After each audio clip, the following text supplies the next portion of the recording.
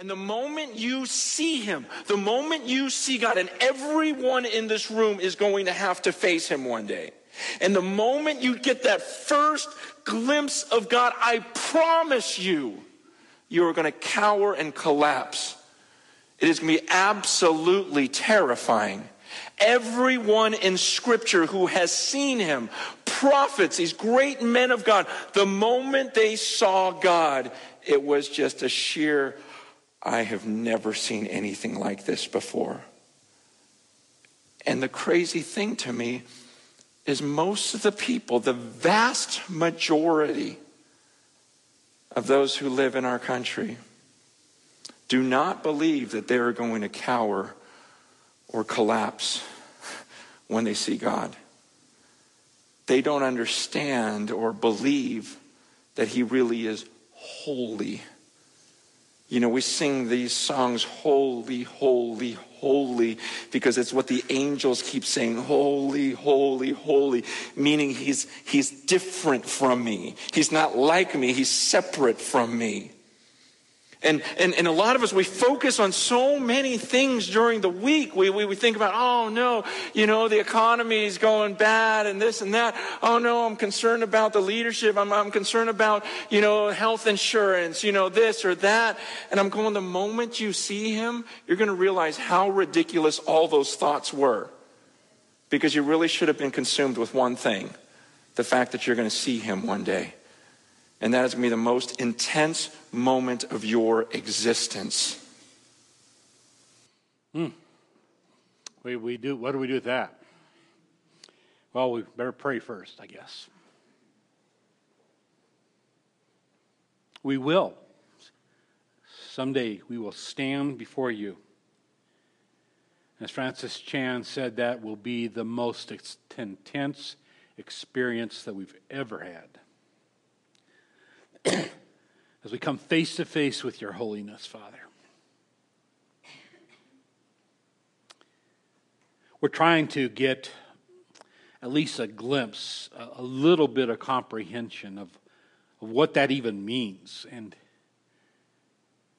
I certainly feel inadequate as a man to try to present that, and yet your word has made it a priority, and so we have to think it through together. And so my prayer, our prayer is as we continue this topic, this discussion, this subject, that you will, by the power of the wisdom of your Holy Spirit, give us some understanding. And thank you for what you're going to do. I pray these things in your Son's name. Amen. As Mark mentioned, next week we're going to have a guest speaker, a friend of mine. If you'll remember, some of you, a little over a year ago, Bill Hansberger came. We went to school together, and Bill did an Sunday evening session for us, just a Q&A time.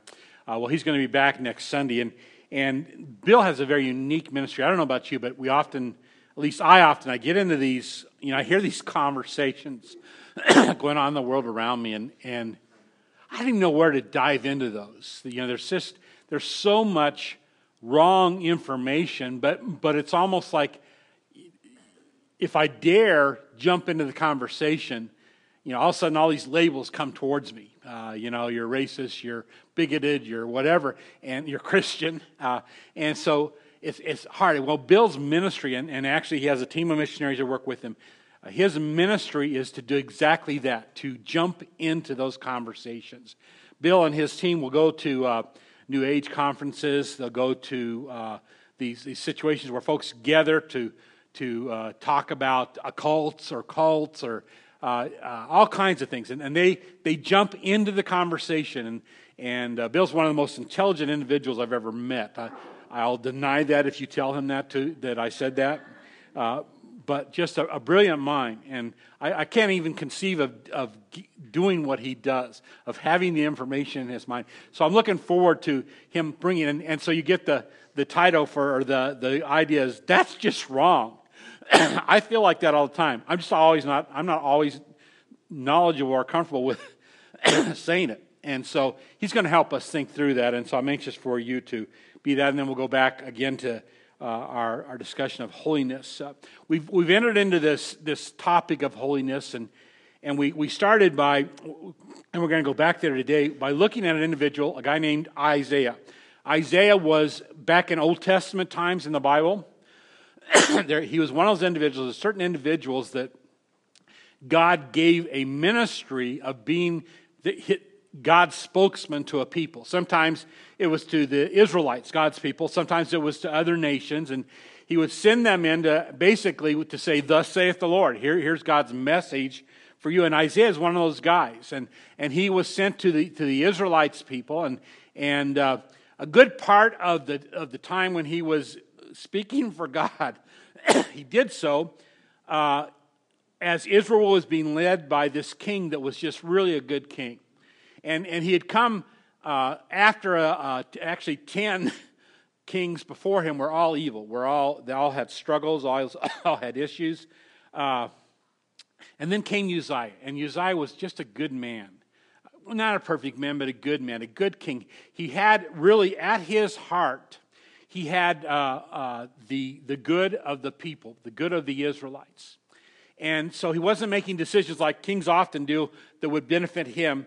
His thought process, his decision making was based on what will help my people, and including the fact that he moved in, and there were the evil kings prior to him had set up a lot of idol worship and these places all over the country where folks could go, and even to the point of sacrificing their children to the god of Moloch. It was a horrendous time, and Uzziah came in and did that. And so he was really a good man, and Isaiah and Uzziah were certainly very good friends. And then Uzziah dies. He's king for 5 decades, 52 years, and then he dies. And so what is happening here as we've entered into this scene in Isaiah's life is Isaiah has gone to the temple, and I believe that the reason he's gone is because he's panicky. The next king that has been chosen is a guy by the name of Ahaz. If you know anything about Ahaz, he's about as evil can be. And then he marries a woman named Jezebel that's even worse. In fact, that name still, we hear that name and we tend to think evil. And it kind of goes all the way back to her. And so here's this evil team, this disastrous team of individuals in lead over the nation of Israel. And Isaiah, I suspect, is beside himself. He's in one of those moments where he's thinking, what is going on? Life is falling apart. The kingdom is coming in on itself. And so he goes and very, very possibly probably goes with kind of this attitude of, God, what on earth are you doing? This makes no sense. Why would you give us 5 decades of undoing evil just to allow this guy to step into that position? And so he goes into the temple and begins to talk to God. And all of a sudden this God shows up. We don't expect that. At least not in the way he did. God shows up and the whole temple is filled with God's glory. And Isaiah comes face to face, not with God himself, but with the glory of God. And he sees this. And what happens to Isaiah the moment he sees this? Woe is me. I'm ruined. Basically, he says, what have I done? I'm a dead man. That's what happens when he comes into a glimpse of the glory of the holiness of God. And that's where we were. And in fact, if you want to take your Bibles, we're going to Isaiah 6. And as you do, let me tell you a concern I have. I think when it comes to our perspective of God so often nowadays, we're kind of like, I read this story recently about there's a man who was applying for a job at a big corporation. He was applying to become one of their accountants. And so he went through the whole interview process and got to the end. And the guy who was doing the interview asked him, says, I have one more question for you before you leave. He says, what is 3 times 7? And this guy who's applying to be accountant says 22. Well, he leaves, and as soon as he gets outside of the business, he takes his calculator out because it didn't sound right coming out of his mouth. And so he does it. He goes, I'm never getting this job. In fact, I probably shouldn't be applying to be accountant. So he's sure, he's not going to get the job. And then 2 days later, he gets a call, and they say, job's yours if you want it. Well, he's kind of flabbergasted, so he accepts it, obviously, and as soon as he shows up, he searches out the guy who did the interview, and he walks in his office. He said, "Why did you offer me the job? Why did you give me the job? I got the answer wrong." He said, "Well, you were the closest." Well, that's kind of the impression we got of God nowadays. At least the world does, and I think even us to an extent. We got this thing. We look at God and we emphasize His love, and He is a God of love, but we translate that into meaning for God, close is good enough.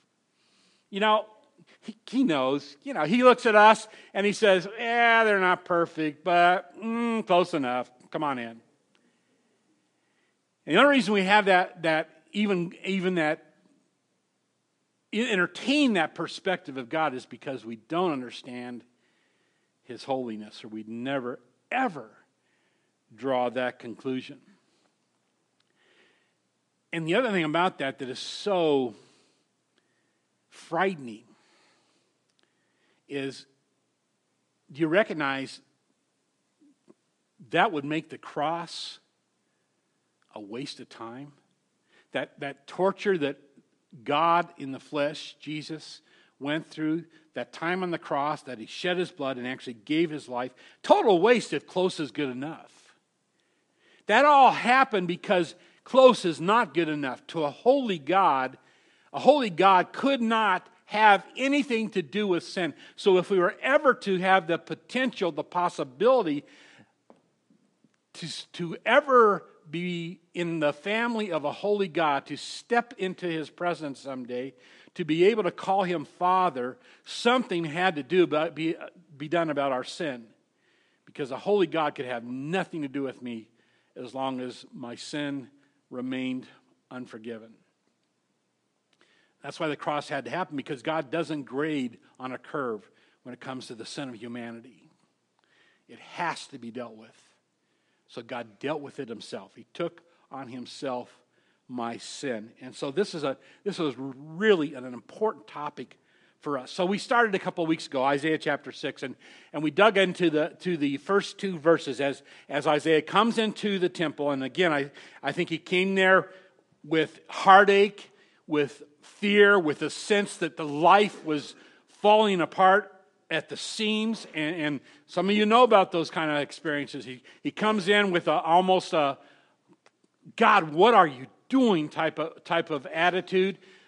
You need to tell me something. I'm supposed to be your spokesman.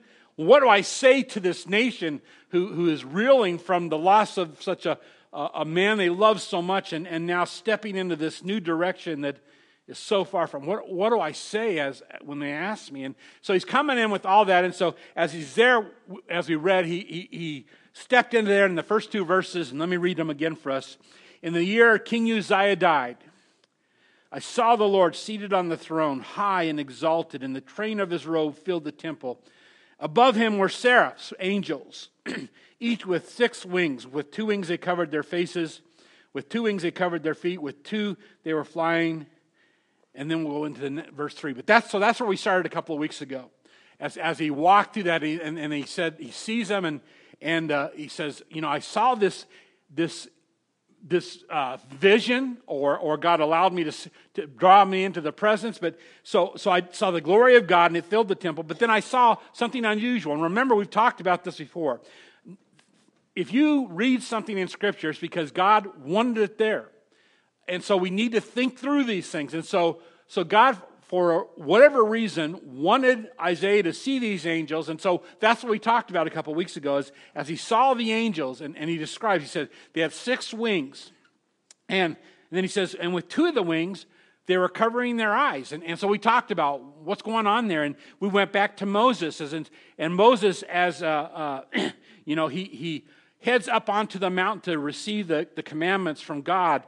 And remember, it seemed like after a period of time, at least this is my interpretation, as Moses got kind of familiar with God. He's hung with him for 40-some days. He's up there. And so he gets bold enough, brash enough at one point to say, "Hey, God, I know you're around, but I'd like to see you face to face." And do you remember what God told Moses when he asked for that? if you see me face to face, you will what? Die. You'll die. Humanity can't look on me face to face and live through it. And so he says to Moses, remember, he says, okay, but here's what I will do. And you remember, he took Moses, he stuck him down in this crag between these rocks. And then he covered Moses with his hands.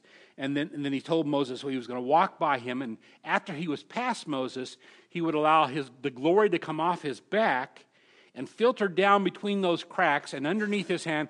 And there would be a refraction or reflection of the glory of God. And he'd allow Moses to see just that much. And remember, even just that fraction of a reflection of God. And as Moses came down off the mountain, he didn't realize it, but his face was brilliant. It shone. That's what the impact of the glory of God.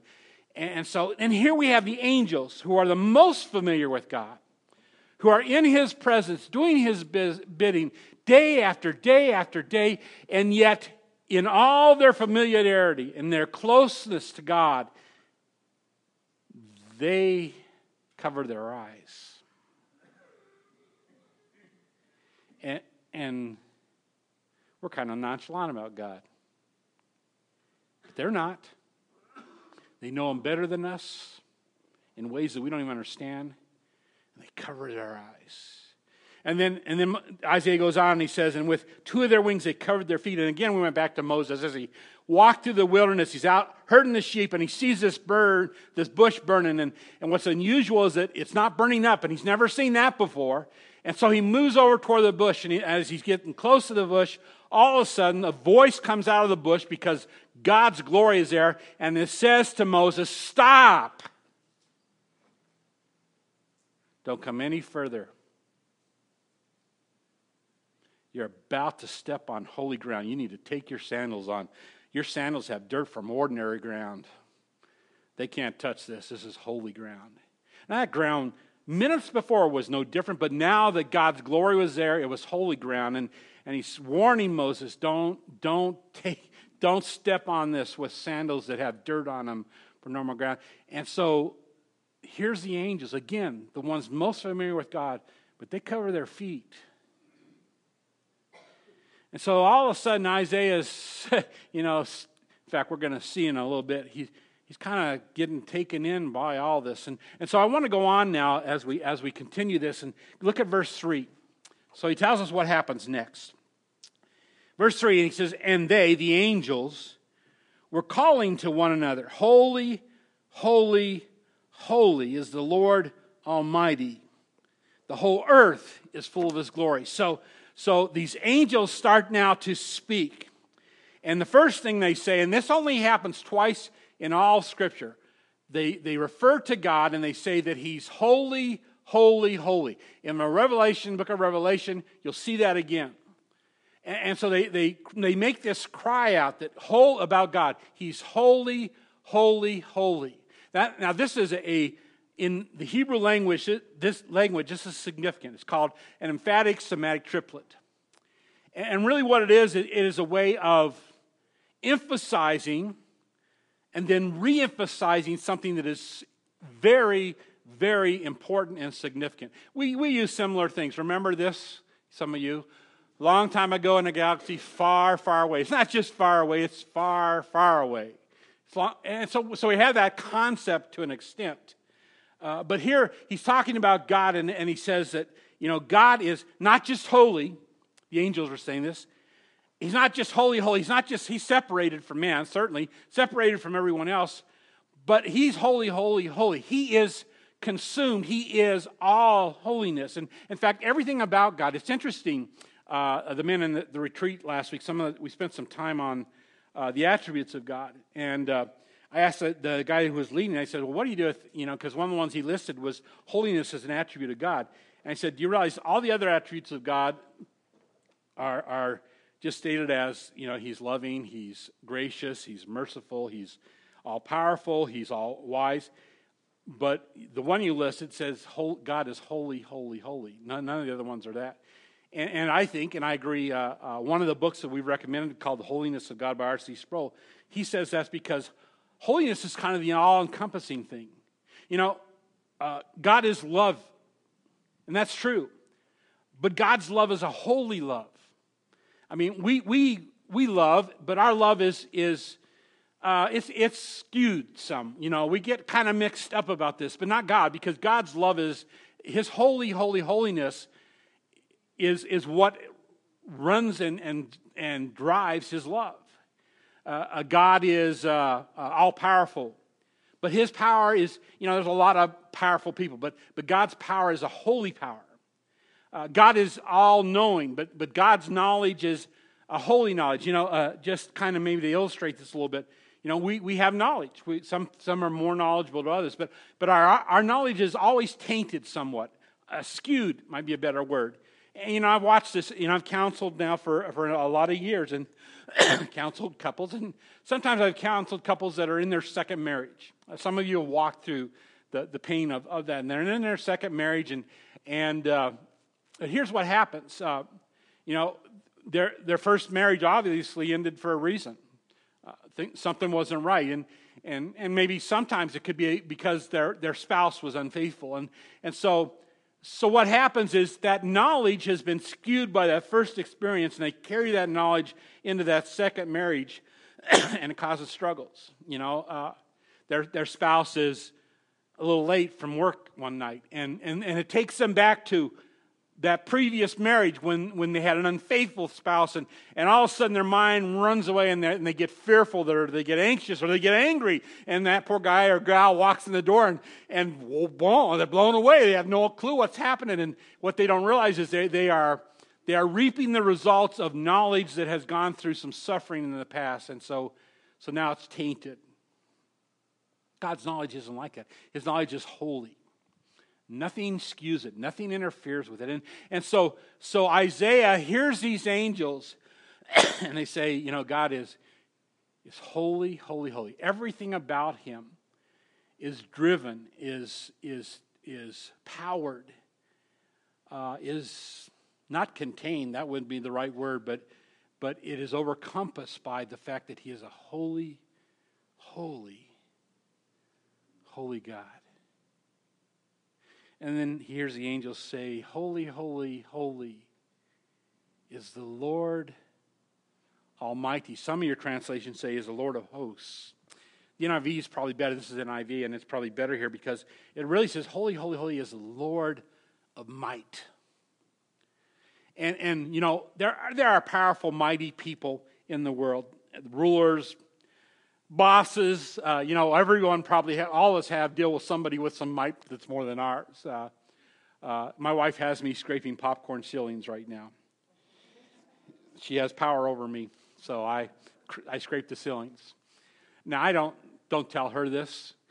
I don't really like them either, but I dislike scraping them more than I dislike the ceilings. So, so we all have that, but God is all might, all power, all holiness. And this is what the angels want Isaiah to come to understand. And why is this important for Isaiah? Well, because his life's falling apart. From his perspective, the kingdom is coming apart at the seams. And I don't know about you, but I used to be one of these news addicts. In fact, I have my thing set up to tape the news every single night. My wife can tell you. And I used to be enthralled. I wanted to see the news, and I don't get home usually in time for it. So that's why I tape it. You know what I do almost probably 9 times out of 10 now when I come home? Delete. I watch that stuff and I get anxious. I get angry. And I get a sense probably like Isaiah had, man, it's coming apart at the seams. What is going on? And so Isaiah needed to hear from the angels, no, God is the mighty one. And his might is a holy might. Nothing interferes with it. So it's okay. It's okay. And then they end up by saying the whole earth is full of his glory. And again, Isaiah needed to hear this because you're sitting there, we look at these things and we say, how can this be right? Is it an indication, God, that maybe you were caught by surprise, that you've lost control, and it could be the world events, it could be your own personal events, and you start to wonder, this can't be right. This can't be what you want, God. And Isaiah was having those same emotions. This can't be good, God. It can't be right. It can't be what you want. And the angel said, the whole world is full of his glory. This, Isaiah, this is all going to work out for the glory of God. We don't always understand that.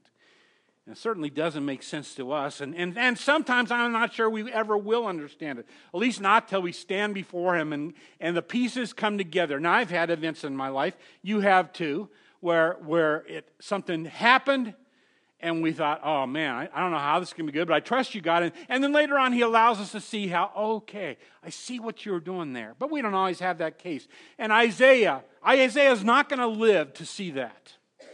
He will die before there is another good king in Israel. But the angels are reminding Isaiah, you have an almighty God who is in control, and these things will work out for his glory. Trust him. But then we find out this, and he says, and just as the angels speak, the very sound of their voices, at the sound of their voices, the doorposts and the threshold shook, and the temple was filled with smoke. Now, let me talk about the smoke first. I don't really know why that happened, but here's what the theory is, and I think I agree with it. Remember, we talked about the fact here, as we go back to what Isaiah first saw, the angels are covering their eyes and covering their feet. We know from what God told Moses that you can't look at God face to face. So maybe the smoke was in the temple for Isaiah's protection. Because the glory of God, he was seeing the throne, but he couldn't see God face to face, or he'd die. We've already been told that. And so, but you hear this, and it says that everything was shaking. And I thought about this, and as I've been doing this study, here's what I wrestled with.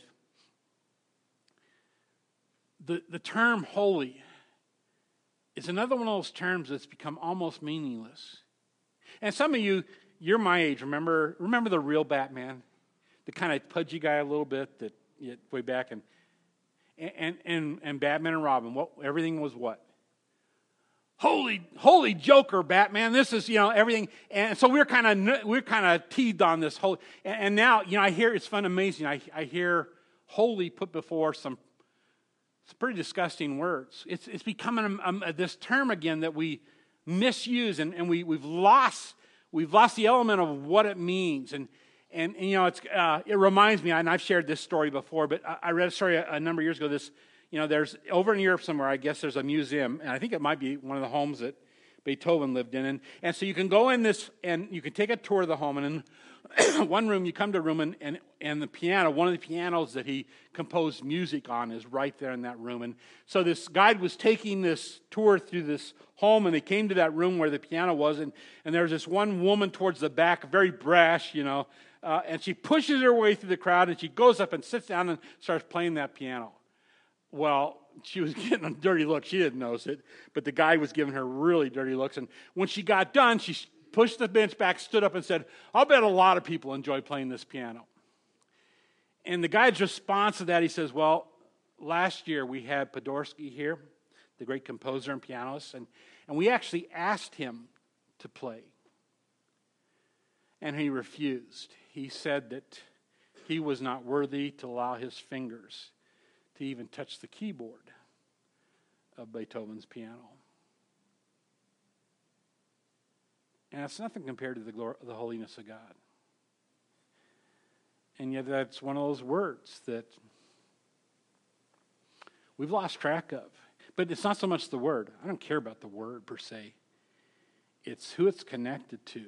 This holy, holy, holy God. And just the sound. This is not the sound of God's voice, the sound of the angels' voices. Just the sound of their voices saying these words shake everything.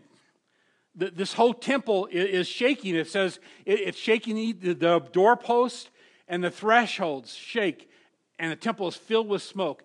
Can you imagine Isaiah about this point going, oh man, what have I done? I never should. Why didn't I even ask the question? Why did I dare ever step before God? And the reason he dared is because he had lost track. He was familiar with God, and he needed reminded of the fact that he had a holy, holy, holy God. More powerful than he even understood, more separated than any of us even understand. When I was a teenager, one of my father's ministry was in California, and out in an earthquake territory. And I remember one of the things that we were taught as kids in school, we were taught that, in the event of an earthquake, that if you could get nowhere else, you'd get under your desk. Kind of like we teach our kids what to do with tornadoes here. But if you could, they said, get into the under a door frame, because that was the safest place to be in an earthquake. And I'm sure some of you, like me, we've seen these visions from the earthquake down in Mexico City, and just the devastating. But it's really interesting. This is one of those pictures that's come out of this week, and the doorposts, the door frames, what's standing, but for Isaiah at this moment, just on the words of the angels who are not God, who are not holy, holy God, but are speaking for God, just the words they say are shaking everything. To the doorposts aren't even safe. In fact, the threshold and Acts footers, the footers aren't even shaken. This temple is being shook, and it feels like it's about to fall in on Isaiah, just because he's come into contact and hearing the voices of angels who speak, in this case, for God, and are reminding Isaiah of who it is that's in charge, who it is that he is a spokesperson for. Holy, holy, holy is the Lord God Almighty. And so this is an important topic for us to be thinking through, because that's your God, and it's my God. And I confess there are many times I am much too nonchalant about God. So we're going to go on, because you look at this and you think, okay, here's this event, and all this stuff's happening around Isaiah, and the building's shaking, and feels like it's coming down, and the room's filled with smoke, and he hears these angels' voices, and all this is happening. I wonder how it impacts Isaiah. Well, we know how it impacts Isaiah. Woe is me. I am ruined. I'm a dead man.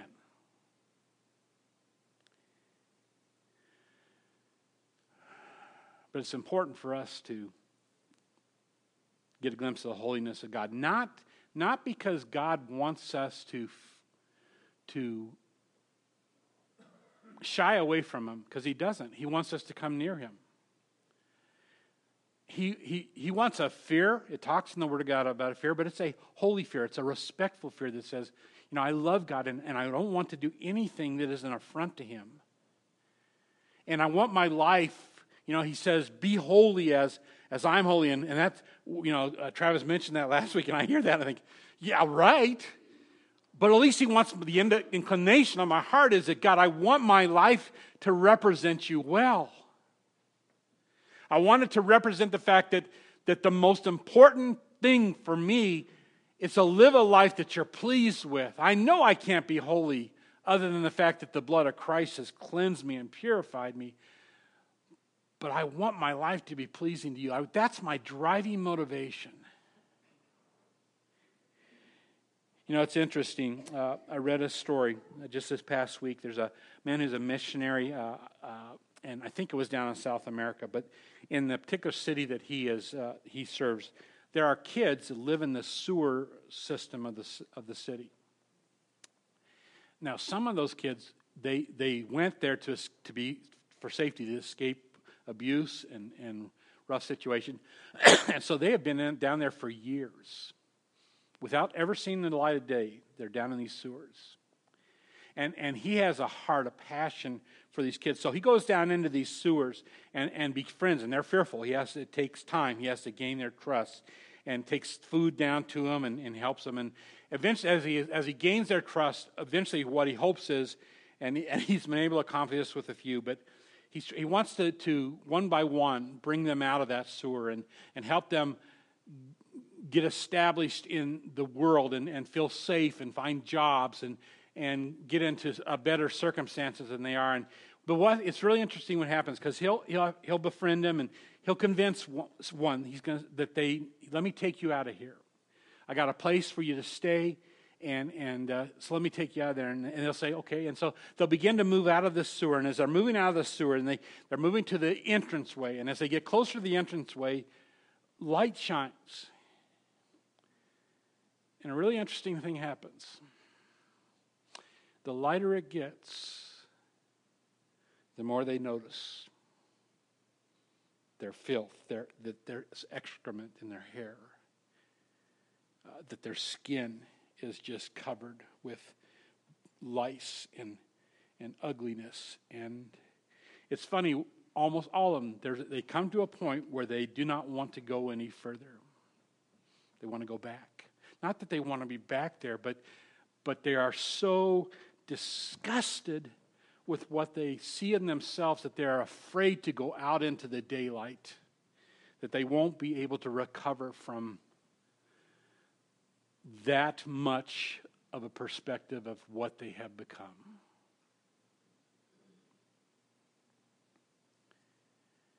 We're going to stand before a holy God. And I got to tell you, that's going to be the impact. Even the things we thought we did well, we're going to realize, I'm so far off. And it's interesting, and I've shared this before, Revelation says that he wipes away the tears. And so I think there's this moment. And obviously there's this moment where as we come before our holy God, we all bow to our knees. We fall before him, as Francis and Shan said. We fall down and begin to weep.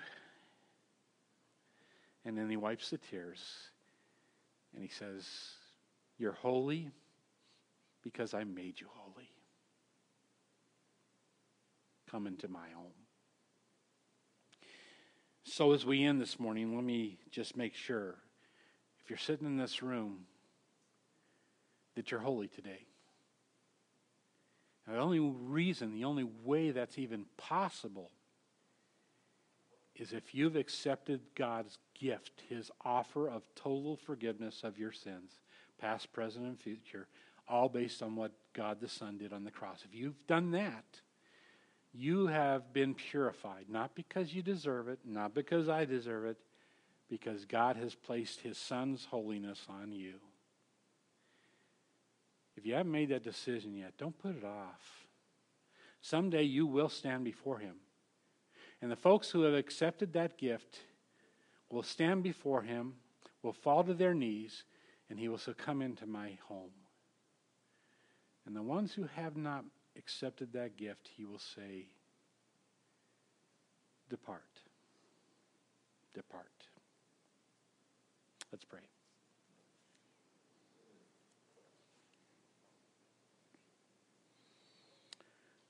Holy, holy, holy God.